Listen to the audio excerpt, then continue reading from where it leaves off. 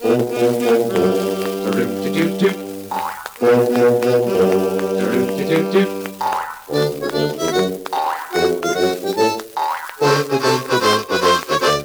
just go to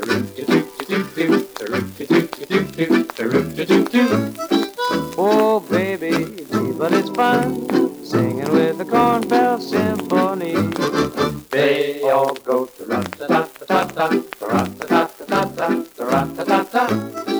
They love to mate with romance, dancing to the Cornbelt Symphony.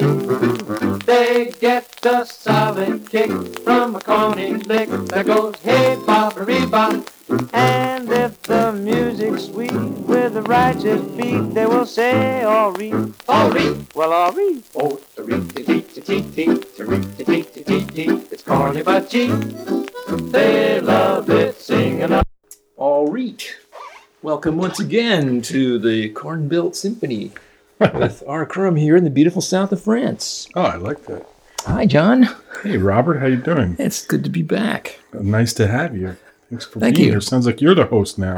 You're in charge. One, two, go. Come on, this is my show, dude. Yeah, of course. So, let's start off the evening with a amusing comedy record that's actually also quite political. I don't know if you ever heard this before. It's a comedian from the old days named Willie Howard. Nope. Definitely haven't heard that. No? Okay. I think you will find it amusing. Dig it out here. We now take you to Columbus Cycle, where a soapbox orator is haranguing his audience and telling them his idea of how this country should be run. Hey, you. Here, make a circle. Make a circle. That's enough. Don't crowd. Don't crowd. Fellow workers, the time has arrived.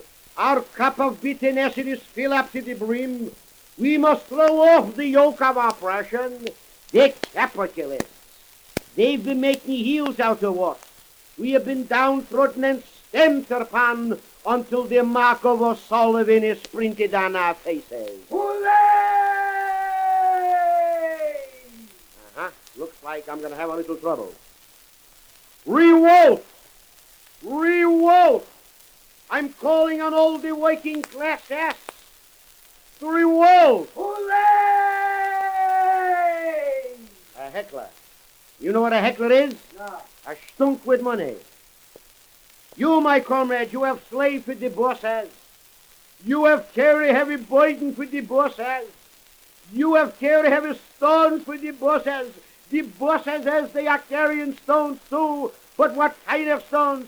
15 carat, 20 carat, brilliant shining stones. Hooray! What the hell you holler my ear? If you want to holler, come up here. Get out of here, will you? Oh, get out of here. Who's talking to you? Go ahead and talk.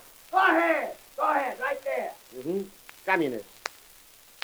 As I said before... Hooray! Give me a chance, will you? Today, the capitalists, they are sleeping in silks and satins. They're living in penthouses. They are sleeping in yachts. They're riding around in limousines. They are wearing those hostess dresses, pulled down the zipper and hostess. They're eating strawberries and cream, extra heavy cream. But comes the revolution, there'll be no silks and satins. Comes the revolution, no limousines. Comes the revolution, no strawberries and cream. Comes the revolution. We'll eat strawberries and cream. But I don't like strawberries and cream. That's so, a little too sweet for you. That's right. Comes the revolution, you muzzler, you'll eat strawberries and cream. Oh, my gosh. Come the revolution. Yeah.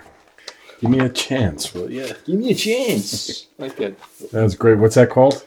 Comes the Revolution by Willie Howard. Oh, my God. It's from the late 1930s.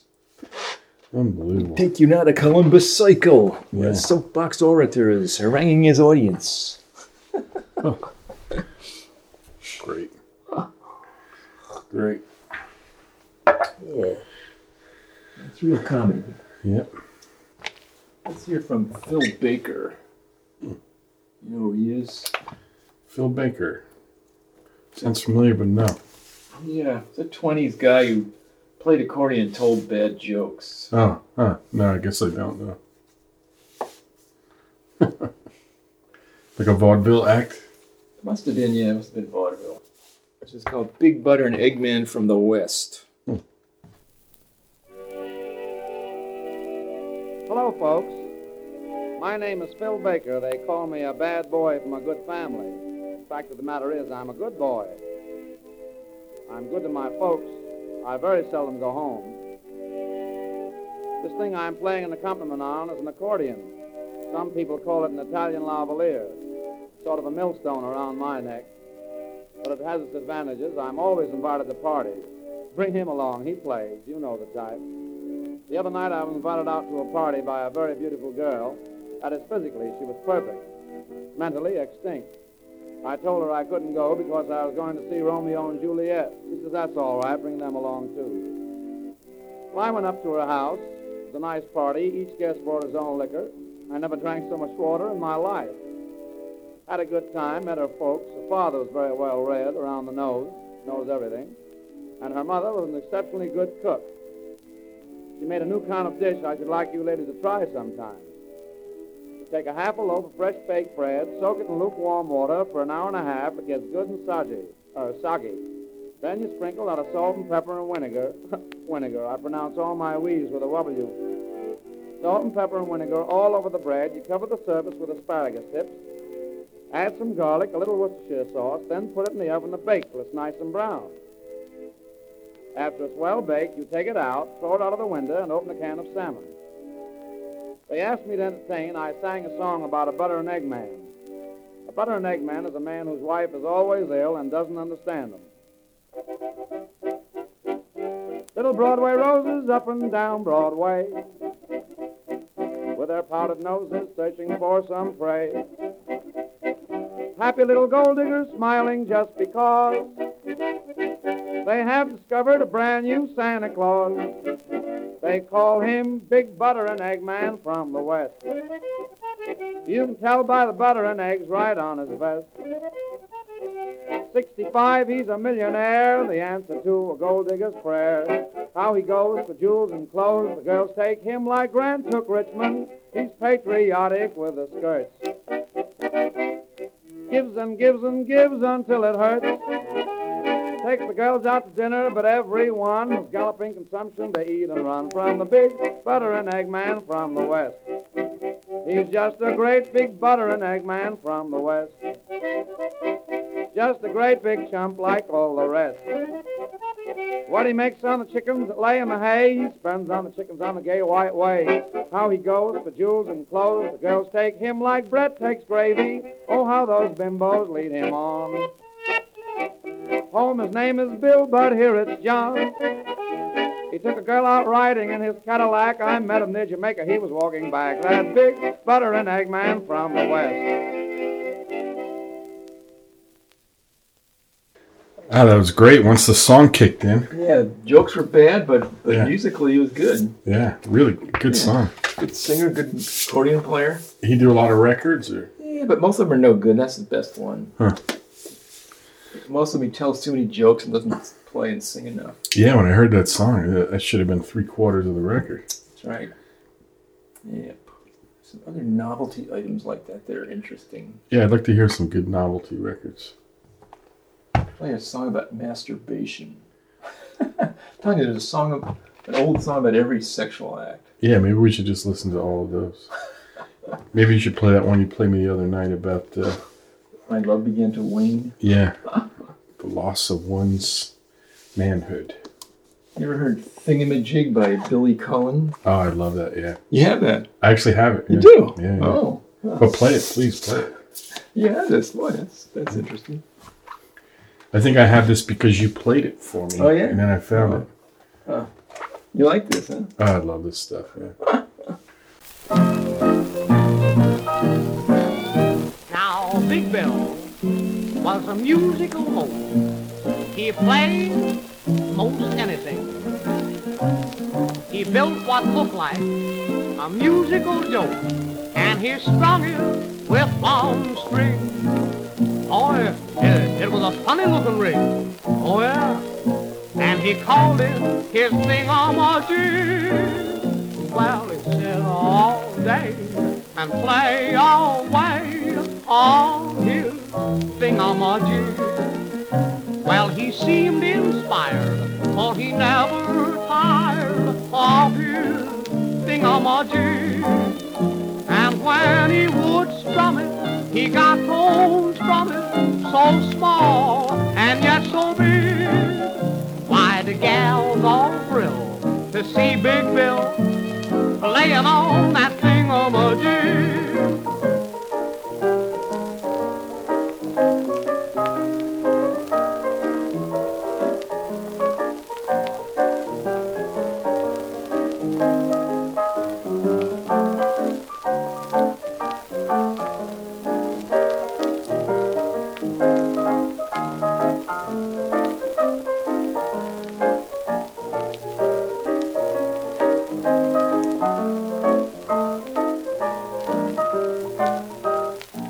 Big Bill didn't care for the gal, but he loved his instrument.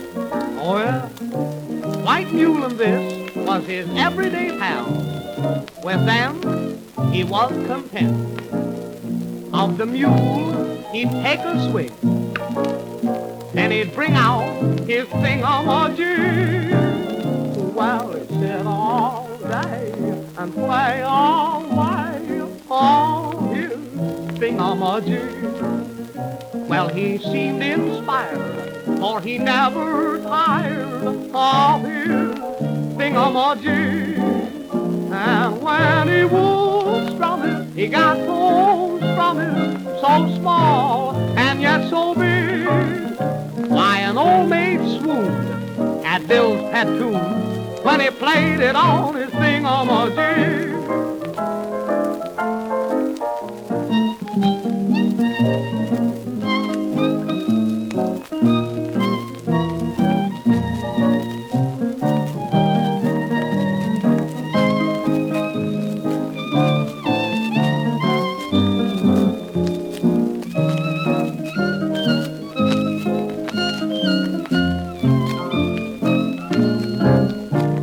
He'd wake up nights, oh, without the lights, he'd just start playing on that thingamajig. Oh, yeah. I forgot how musically good that is. Yeah, great song. That's just the way they rendered is great. Yeah. That's British? No, it's American. Huh. I have it on Superior, my friend. That's a Jeanette. It's an interesting record by an anonymous black woman singer. No one knows who it is. It's on one of those party records on a white label. Oh, really? Huh. I have a couple of those. It's a version of Christopher Columbus. Oh, nice. That's what you did in your band? Yeah, we got our inspiration from this record. The Cheap Suits made our party record of this. Cool. But ours wasn't as good as hers.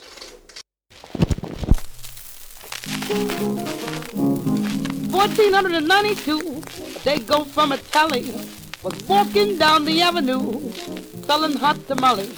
He knew the world was round though, sailor shook his round though, navigation, excavation, son of a bitch Columbo. He went to the Queen of Spain, says I'll get a ship and cargo. I bet I'll be a son of a bitch if I don't bring back Chicago. The Queen, she put her jewels in her, said I'll get Columbus started. But she broke out in tears when she stood on the dock. Columbus merely, and he knew the world was round though. Sailors shook the ground though. The navigation, excavation, son of a bitch Columbo. 40 days and 40 nights they sailed the broad Atlantic. But the sailors knew if they didn't grow that they surely would go frantic. On the ship Columbus had a mutt, and he tied him to the mast pole. But every night at 10 o'clock, Columbus shoved the dumpers and rid-a-doo. He knew the world was round though. Sailors shook the ground though. The navigation, that's the bait, son of a bitch Columbo. The sailors dived into the surf with scarlet shirts and collars. But in an hour by the clock, that poor made $900. Columbus, he dived in there too, thought he could pursue her. But the white of an egg went down a lake, from son of a bitch. He knew the world was round though. Sailors should be round though. The navigation, that's the big son of a big Columbo. Oh, that Dublin Columbus, he was months at sea without a humping. He got a pain in his cucumbers. I spoke to Mr. Christopher Columbus. All it does is stand until I reach land. I must get a hand from someone in my band. Christy took one glance, he quickly saw his chance. When a blushing Nan dropped his hand for romance, Christy said, now bend down, mister. As this chicane remembered for Spain. And it was not in vain when the Nan bent down. Christy went to town. How the crew did cheer as he worked from the rear.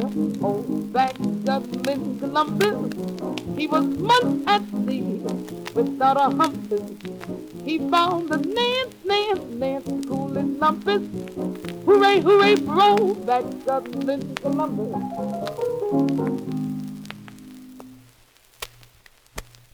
Wow, that was great. Yeah, that's pretty fucking crude. Yeah.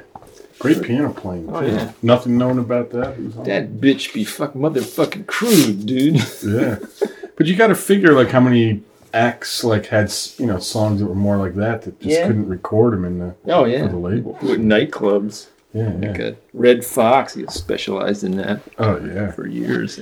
You can imagine what came before him. Yeah, that's unusual to find that even on one of those party records that gross, you know. That son of a bitch Columbus. Masturbate and navigate in son of a bitch Columbus.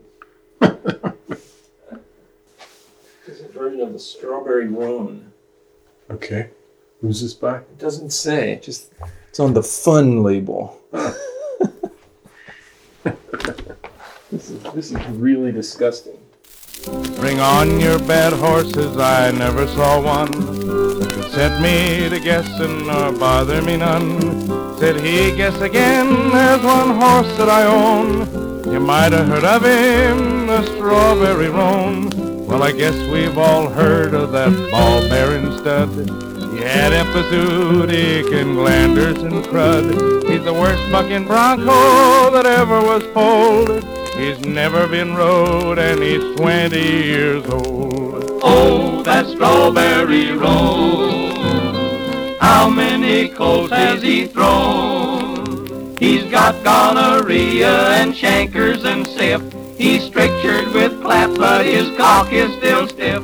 That renegade Strawberry Roan. Well, the upshot of it was that I found myself hired to snap out some colts at that great studded sire.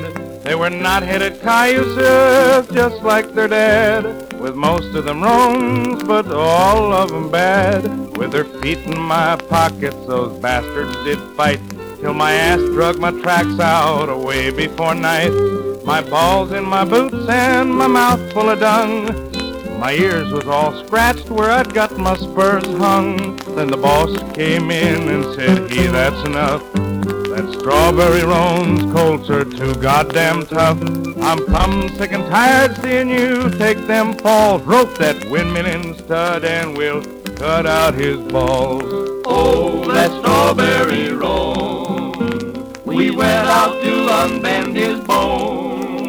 We built a big loop and went in the corral. We roped his front feet and he parted and fell. We flattened that Strawberry Roan. Well, the boss held his head while I hog-tied his legs.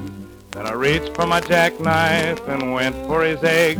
When I opened his bag, why, he let out a moan, and he squealed like a pig when I whittled one stone. But all I could locate was one of his nuts. The other was hidden someplace in his guts. So I rolled up my sleeves and swimming in blood, I frisked for the seed in the guts of that stud. Well, I thought that I'd found it, I felt something pass, but it was only a turd on the way to his ass.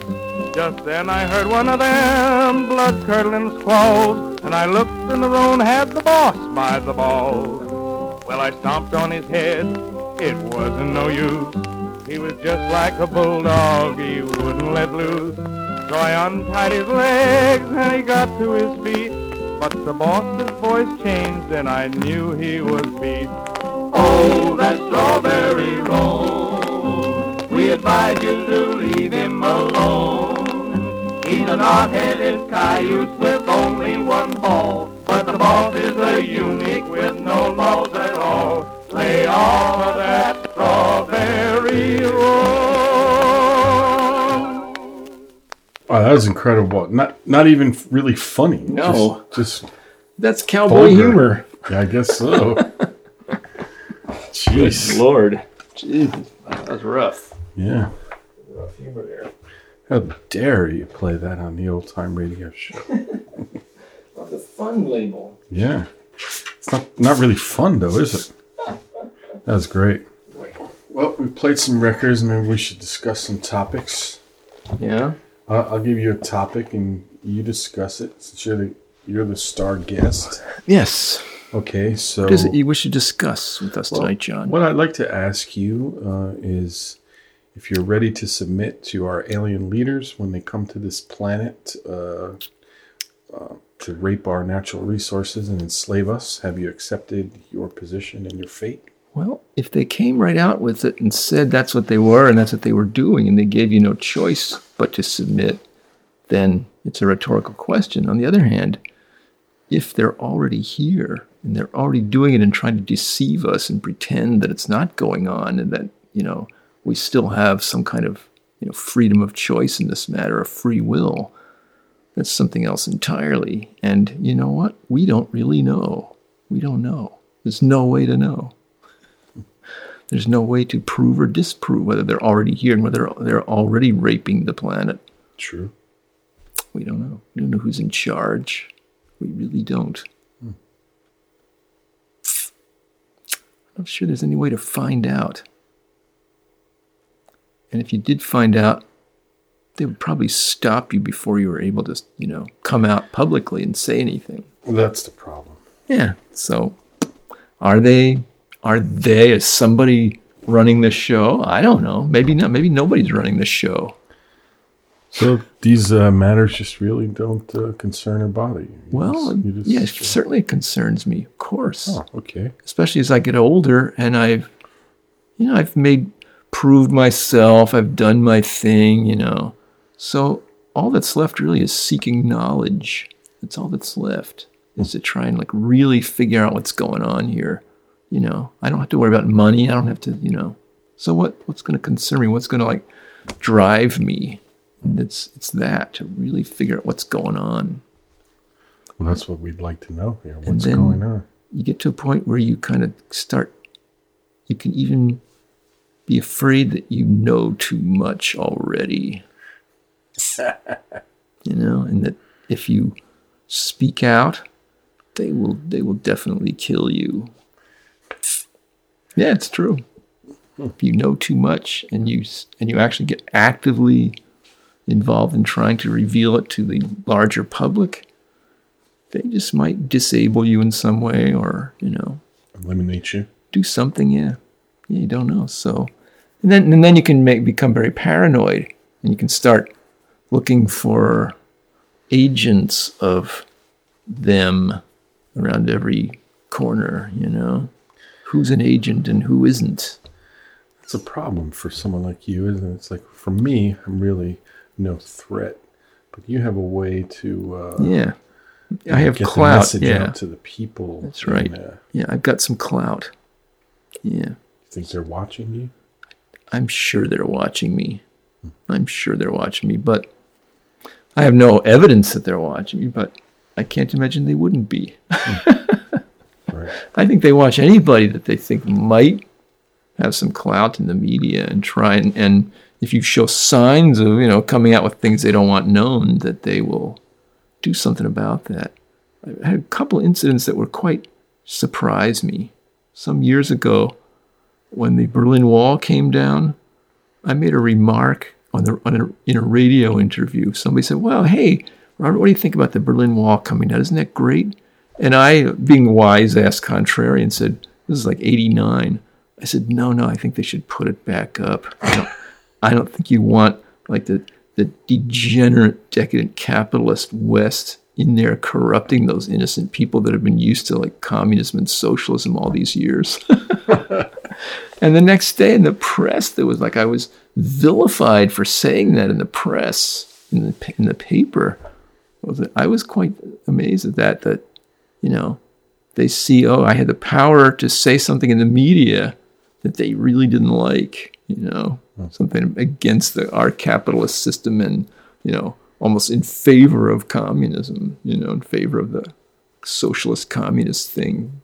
And they really, you know, came down on me for that. Said I didn't know what I was talking about, and I shouldn't say stupid things like that on the radio and in the press. It was right in an article. It was really surprising. It wasn't, you know, headline news, but there was a little thing, Yeah, scary. Yeah. Stuff like that happens. The first thing that anybody who says anything against it, the first thing that comes out is you should never speak against these kinds of things, whether it's a new war. You know, we had our last war. That was a big talking point. You know, freedom of speech and all that is great, but not in these times. Well, if you come up against them openly like that in the media, they will try and discredit you first before they actually like kill you or something. They'll just try and discredit you. Which is pretty easy to do. They're very good at that, yes. Yeah. Everybody's got something in their past they can dig up, you know, and I'm known nutcase already, you know. Just look at my work, you know. Well, people don't really respond to what people are saying, so when they come out and say, well, you know, whoever is crazy for saying that, and they say it in a certain tone, people just accept it and react to it without even thinking about the content. Sure. For instance, when this thing happened last year in New York, where everyone saw the spaceship. All right. And in the early interviews were just, you know, normal people going, yeah, I couldn't believe it. I saw it right there. You know, we got pictures of broad daylight, downtown Manhattan. Yeah, and then by 4 p.m., it was the condescending newscasters talking about it.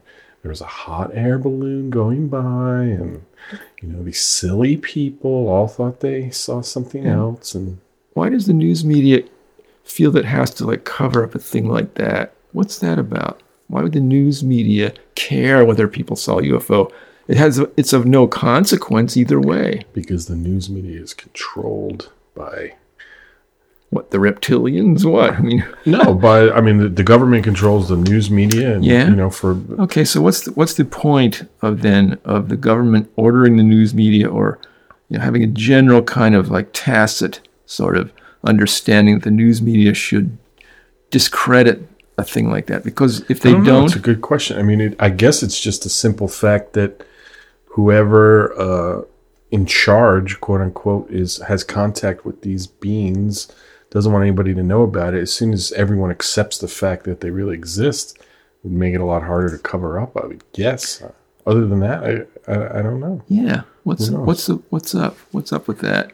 Look, okay, in that book that I gave you to read, that I read about the left at Eastgate, and the military was very concerned about this UFO encounter that happened on an Air Force base, right? Because it's a threat to military security, which is an extremely serious business to those people. This military security, and there was some possibility that these aliens were actually neutralizing these silos full of nuclear weapons on this Air Force base.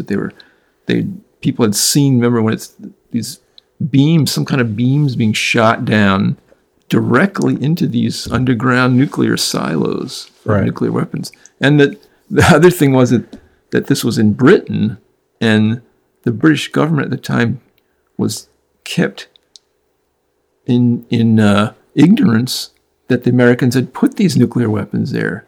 It was kept secret from the British government. So in that situation, the aliens are completely monkey wrenching the, you know, plans and schemes of the American government. But who knows, you know, what layer of truth lies under that? We don't even know.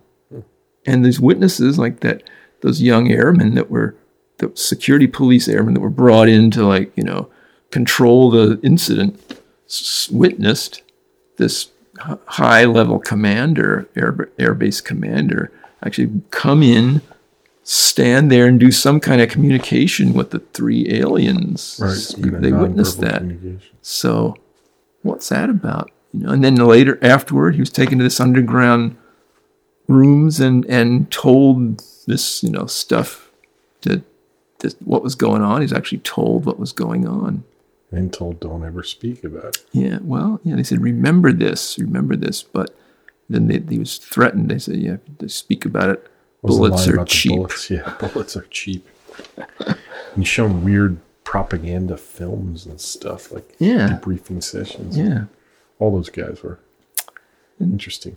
And that book is so totally cogent and believable. I just can't imagine. Well, it's, there's some minute possibility that it's all made up, but the thing that makes that more believable than most of them is just every single account is the same. Mm-hmm. When they go into the part I'm it now is where they're reviewing everybody's interviews. Right. Yeah. All the people who don't want to come out and speak about it, but reviewing their interviews. And now the guy who's helping him write the book is, talking. Peter Robbins. Trying to talk to some of these people.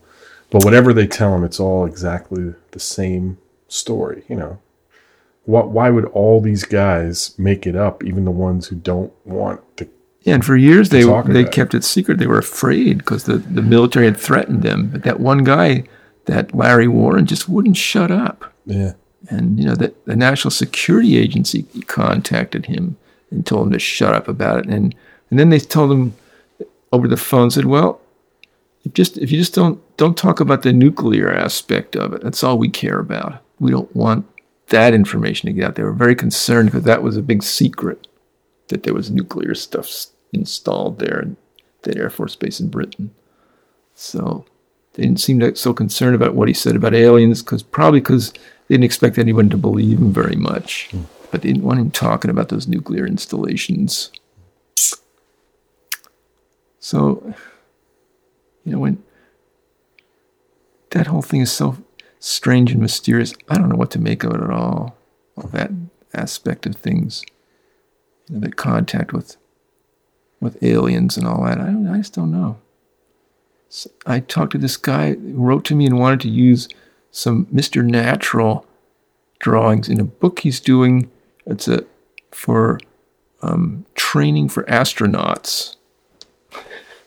And I wrote back. I just finished reading that book, so I was all worked up about the whole thing. So I wrote back and asked him what he knew, what sort of experiences or other people that he talked to in the NASA and in the space exploration world about UFOs and aliens. And he wrote me back a really interesting letter about that stuff.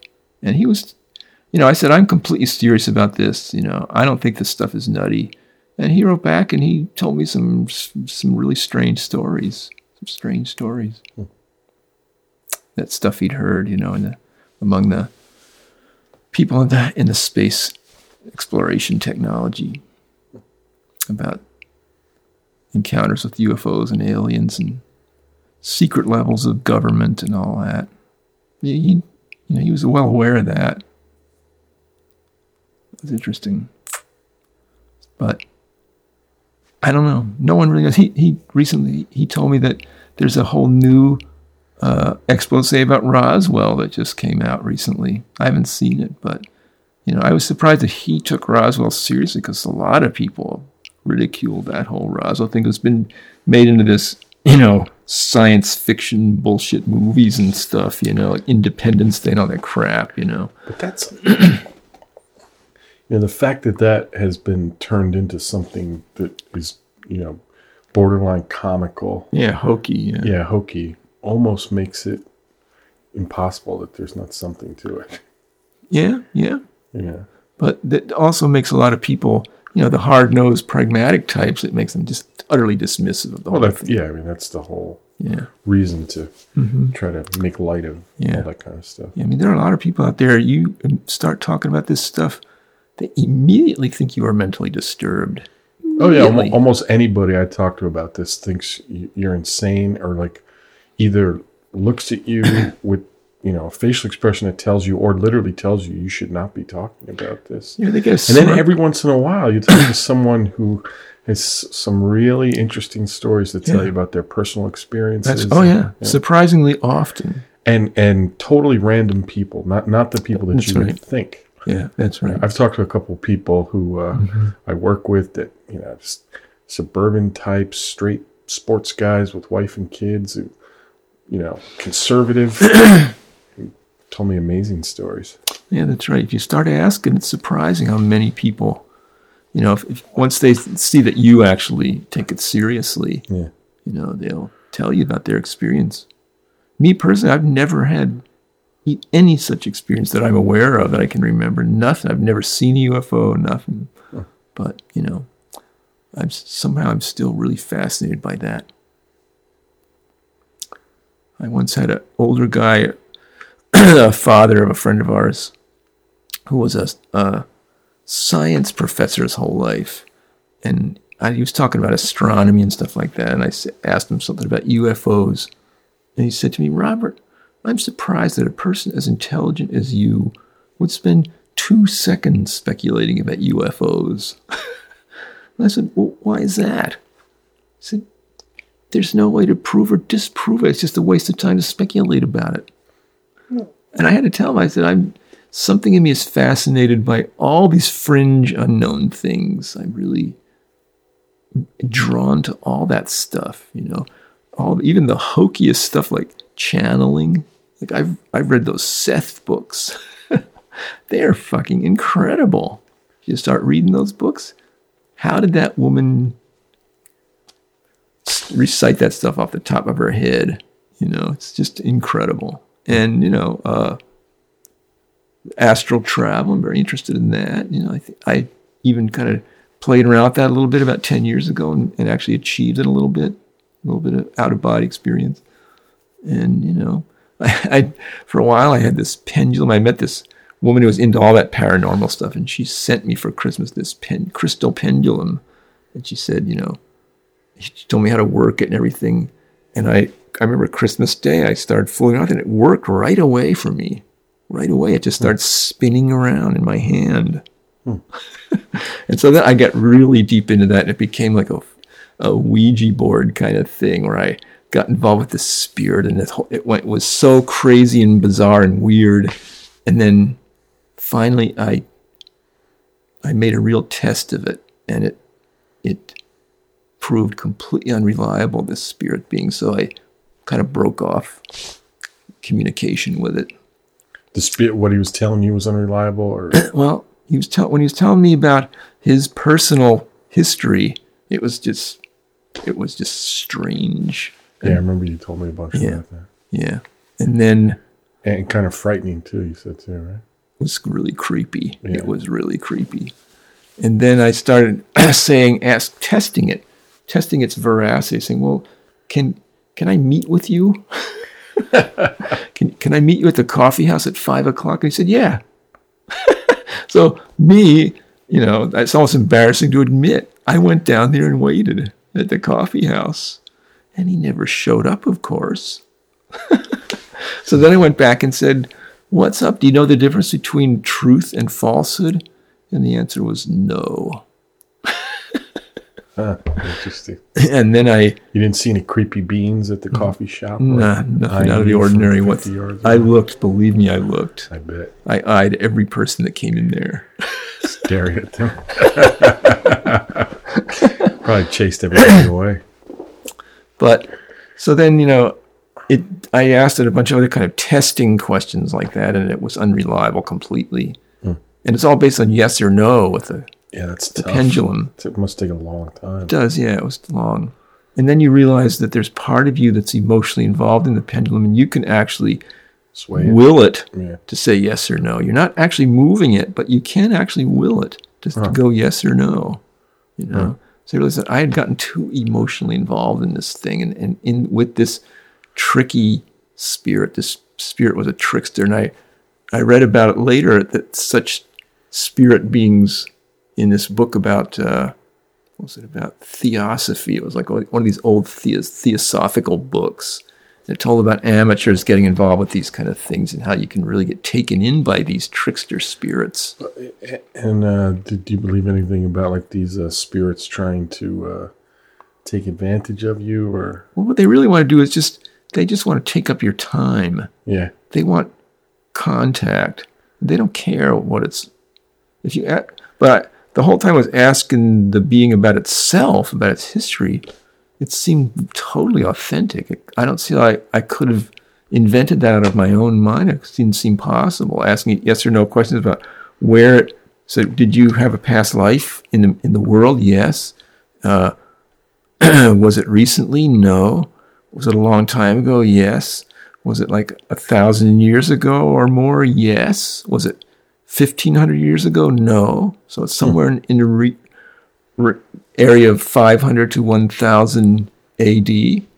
And then I asked it, did you live in the Western world? No. Did you live in the East? Yes. And I narrowed it down to Indonesia. What lived in Indonesia, and it was a man involved in a priesthood that was practicing human sacrifices, and they were and I went to this Encyclopedia Britannica out later and read. They didn't actually talk about the human sacrifice thing because I think that the Indonesians probably they probably covered that up, brushed it under the rug long ago. But it said that the Indonesians in those days were feared. They were seagoing people, and they were feared by all the people that lived in all those Southeast Asian peninsula countries, Cambodia, Vietnam, Burma, all those places, Malaysia. These Indonesians were fierce people, and they would go and they would, in their ships, and capture people from all those countries and take them back to Indonesia and have their way with them, do what they, make them slaves or whatever. And the spirit beings told me that they use these captured beings as human sacrifices, and they were young people, young women and young men mostly. And I said, well, did you have sex with them? He said, yes. Often, almost every time. They fuck them before they sacrifice them. Wow. Yeah, so it was like this really decadent, evil thing they were doing. And it's possible this spirit, this entity, this person got stuck in this netherworld because of that behavior. Huh. And he said he hadn't been in the world since then. It's been in that spirit world. And that part of it was really interesting. But a lot of the other stuff that I asked him about my personal life or about other things going on in the world, it was unreliable. I think I had emotional involvement in other elements of it because I really didn't know what I was doing. It was all new to me, and Yeah. And then I quit after that. The last thing I asked him, I said, "Am I chopped liver?" And he said, "Yes." That was the end of that. That wasn't very nice of him. No. Well, it's interesting to me that, the same people that would say, well, Crumb's insane. And I just a nutcase, I'm just interested in nutty stuff. That there can't be any, there's no such thing as paranormal activity, and that the aliens couldn't possibly exist, and all this kind of other, nonsense, when it really, like you said, we know nothing about it. But yet most of these people are the same people that believe Jesus Christ was God's son, and 5,000 years ago the earth was created, and dinosaurs never existed, and blah blah blah blah, blah. Yeah. Yeah. Yeah. I mean, when you consider what people believe. Yeah. But then there's like the intellectual people who have a lot of faith in science, in modern science. And you were telling me recently all about talking about that. It was really interesting, just about how science is almost as bad as religion in a way. It's people have such a deep abiding faith in it and just like with religion, there's a core of truth and integrity about the ideal of science. Okay. Before you start spouting off about how things work, science says you've got to prove it through experimentation, and you've got to be able to do a reproducible experiment so that there's like reproducible evidence of what you're saying. That's a worthy ideal. But the problem with science, like anything else, is the human element, And so people are so ingenious at deception and trickery and chicanery and self-delusion that fucks up science just like it does religion and sociology and political ideals and everything else, you know. So that to have a deep abiding faith in what they call the self-correcting mechanism of science, I think in the modern world is highly dangerous and unwarranted, you know, because those scientists, their areas of knowledge are so arcane. They have, each one of those areas has its own language that outsiders cannot even penetrate. You can't penetrate virology or physics unless you have a very, you know, extensive education and all that. So, you don't know, and what they're doing among themselves, you don't know if they're all crazy or not. They could all be just as nuts as the, you know, medieval bishops and cardinals talking about how many angels could dance on the head of a pin. You know, we just don't know. It could be all completely crazy and delusional. You know, when you start actually delve into any of those areas as an outsider, you can see that they're locked into their own little world, you know, arguing about the Big Bang Theory or, you know, whether a virus can break down the immune system. It's nuts. When you start getting into it, you realize that those people are into such an ingrown world, you know, that it's human nature. And they had this deep abiding faith. It's very dangerous, just as it was dangerous in organized religion or political systems, communism or capitalism or any of it, you know. It's just as, maybe even more dangerous because science, they can destroy the planet.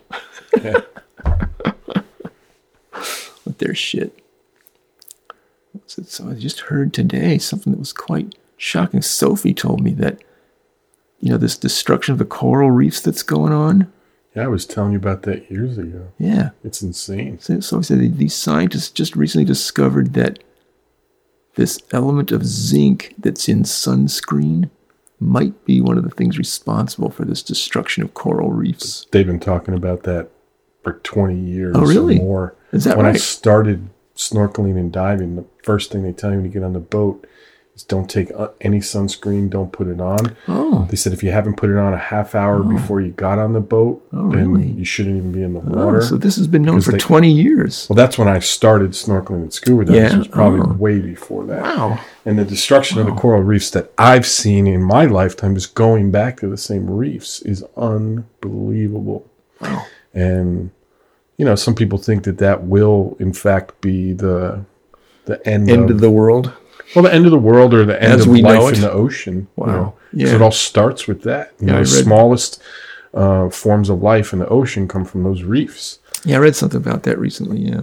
That the whole... I told you about that years ago. You did, yeah. Yeah, and the, you know, the water temperature going up and what's causing it. And, you know, it doesn't take much to just end those reefs. Mm-hmm. The problem with science, you know, is just like political ideas, scientific ideals science are abused and misused. Completely politically controlled. That's right. We have you know, mm-hmm. That's why everyone's on all these crazy medicine they don't need. And every other. Yeah, there's big money in it, a lot of power and money and prestige. So, yeah, it's corrupted like everything else. Yeah. But modern people, especially people that fancy themselves intellectuals and who have cast off religion, they just dismiss with contempt. Religion is superstition, science. I have this argument all the time with these people, and this unquestioning faith in science, you know, that's really unwarranted. Well, I used to think that way when I was younger, and I loved science. Well, we've been brought up with that. In modern America. And it wasn't until the last several years, things that I read and saw when I saw how manipulated science was all throughout history. Yeah, and it would take some doing to uncover that bit of knowledge. You know, that takes some doing. You got to really do some studying to realize that about science. So, I mean, science is just another human myth. Myth. Speaking of myths, so global warming. 1, 2, go.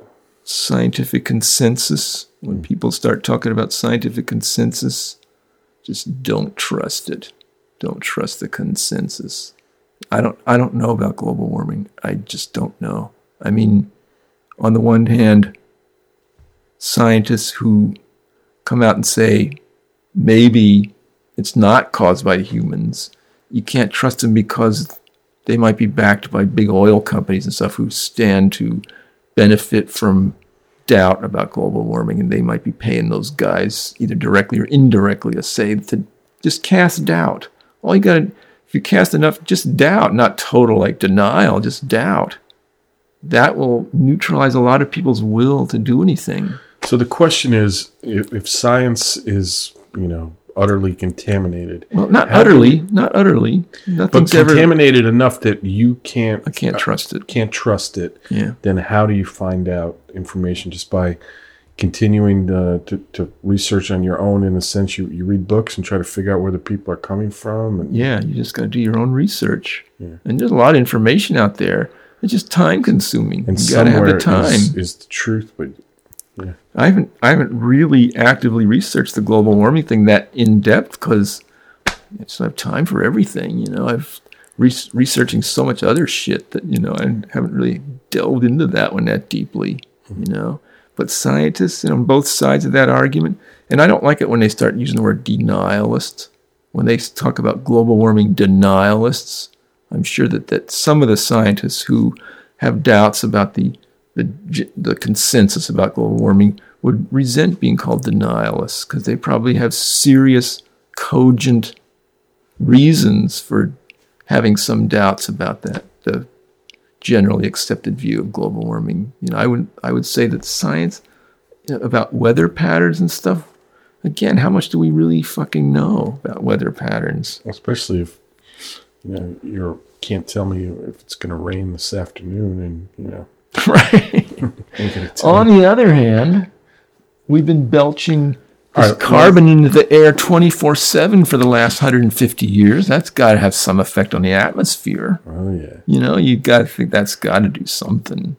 And the people who say that it is having effects seems reasonable. It does, yeah. It does. And I'm all for the precautionary principle. If it's even possible, even 10% possible that we're destroying the planet by, heating up the atmosphere, we should stop doing it. Yeah. That's the precautionary principle. Okay, you don't have to be 100% sure. There's never going to be 100% certainty, but if there's enough certainty or enough reason to think we might be doing that, it's not worth the risk. And we can figure out other ways of living on this planet. We lived for a long time on this planet without belching that shit into the air all the time. Think we can continue to live on this planet with the amount of people that we have now? Well, if it never grew beyond this, probably, but it's going to keep growing. That's the problem. Exponentially. It's been growing exponentially in my lifetime. When I was a kid in the 50s, there were something like 2.5 billion people. Now there's almost 7 billion, possibly even more than 7 billion. That's like almost 3 times as many as when I was a kid. And that's like, when you think of how long it took to get to 2.5 billion, hundreds of thousands of years. That can't be good. That can't be good. No. Exponential explosion of any population or anything in the physical world has to eventually disintegrate the system, it blows up the system. It has to start over. So that can't. When that happens, it happens quickly, I think. Probably so, yeah. Because the exponential thing at some point, it gets to a point where it can't go on and then it implodes quickly. But, since we're smart and adaptable, we might get control of that. It's possible. I'm not totally pessimistic. We might get control. It might become like the 100th monkey principle. At a certain point, the collective consciousness is strong enough about it that there's kind of a sea change. There's a whole change in consciousness. Could happen. What do you mean? Like people are going to start not having babies, or going to start to accept the fact that you can't have a certain number of kids, or everybody. Two people can only have one kid, or there'll be enough consciousness of that people will stop having kids. You have a lot of faith in humanity. Well, I don't. It's a possibility. The other, probably more likely possibility. How stupid people are, and ignorant and angry. you combine those three things, and it doesn't seem like you can really get anything done. Another possibility is that by polluting the planet, and that we will actually lose our ability to reproduce on the level that we have in the past, that we will sterilize ourselves. That's also a prediction that's been made, that we're in the process of sterilizing ourselves. People have actually measured the amount of, what's I forget the names of the hormones that have to lead to reproduction, that there's less now than there used to be in the systems of every mammal, every sentient being. Really? Huh. Frogs, everybody. All their systems have been affected by the chemicals to the point where the whole powers of reproduction are reduced, and probably going to get reduced even more and more as time goes on. So that it might end up being a situation, there's probably a good science fiction dystopian movie where having kids becomes such a rare thing that it's looked upon as a great gift. Oh, a child was born this year in our town, a big celebration. That could happen. And then children become very precious, and parenting and everything will become then much more serious because there'll just be so few people born. That actually would be a big improvement. Now life's just too damn cheap. Human life is cheap. There's just too many, and they keep squirting out too many. So there's not much value on human life. Well, that's a more hopeful scenario than The Road. I like The Road. Oh, that was a really depressing movie. Scenario. Oh, I could see myself with little Eli pushing a shopping cart down the road and looking out for dangerous gangs of young men in trucks coming up and wanting to eat you. Can you imagine living like that? Oh, horrifying. The greatest scene in that movie was the house with the bodies, the cannibal. The captured people in the basement all naked and waiting to be eaten. That's the way we'll end up. No doubt. No, we won't. Yeah. No. We'll be gone before that. Yeah. That's good news.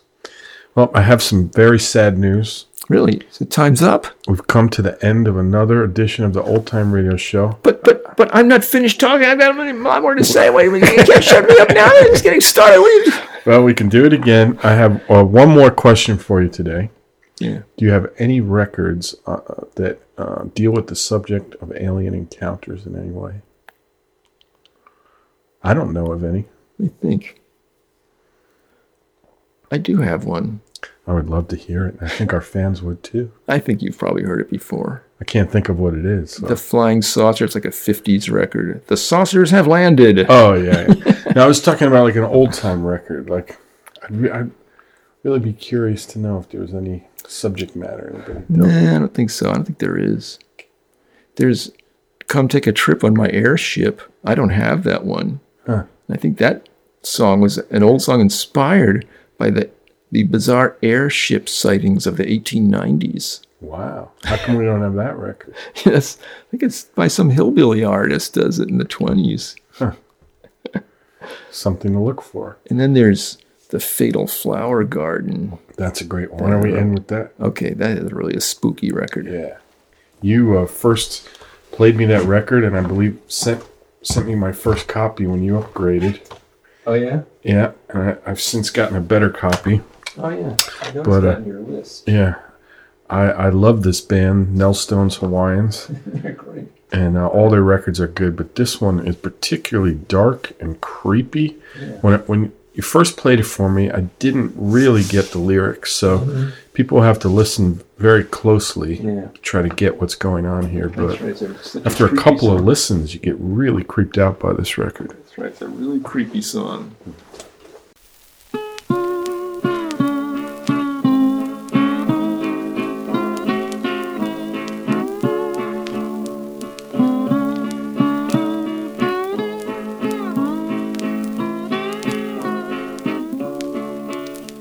It rained, it poured, it rained so hard, it rained so hard all day.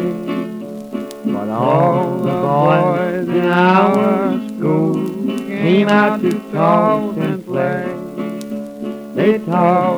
ball again so high, then again so low. They tossed into a flower garden where no one was allowed to go. Out stepped this gypsy lady, all dressed in yellow and green. Come in, my pretty little boy, and get your ball again. I won't come in, I shan't come in without my playmates all. I'll go to my father, tell him about it, that'll cause tears to fall. She first showed him an apple seed, then again gold ring. Then she showed him a dime, but that enticed him in.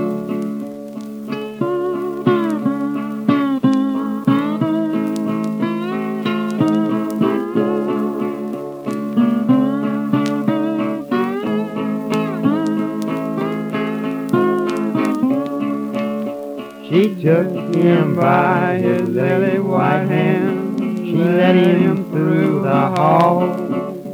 She put him into an upper room where no one could hear him call.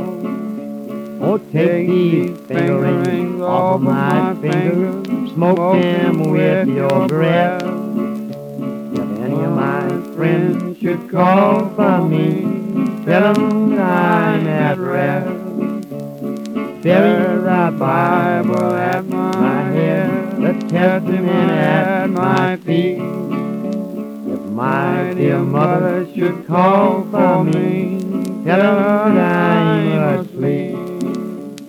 Bury the Bible at my feet, the Testament at my head. If my dear father should call for me, tell him that I am dead. Ooh, that's creepy. Ooh.